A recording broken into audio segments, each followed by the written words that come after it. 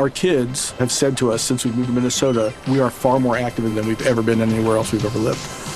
Moving to Minnesota opened up a lot of doors for us. Just this overall sense of community, of values that, Minnesotans have. It's a real accepting, loving community, especially with 2 young kids. See what makes Minnesota the star of the North. New residents share why they love calling it home at exploreminnesota.com/live. AURN News. This is Clay Kane. On this day in 2009, former President Barack Obama was awarded the Nobel Peace Prize. The Nobel Committee's decision to honor Obama was based on his early efforts in American foreign policy towards diplomacy and dialogue. They lauded his commitment to bridging the divides among nations, fostering cooperation, and promoting nuclear disarmament.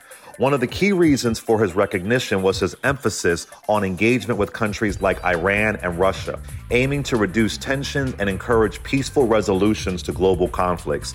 However, critics argued that it was more of a gesture of hope and encouragement for his potential rather than a reflection of tangible accomplishments.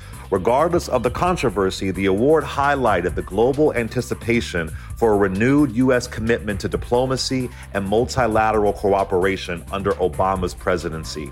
For AURN News, this is Clay Kane.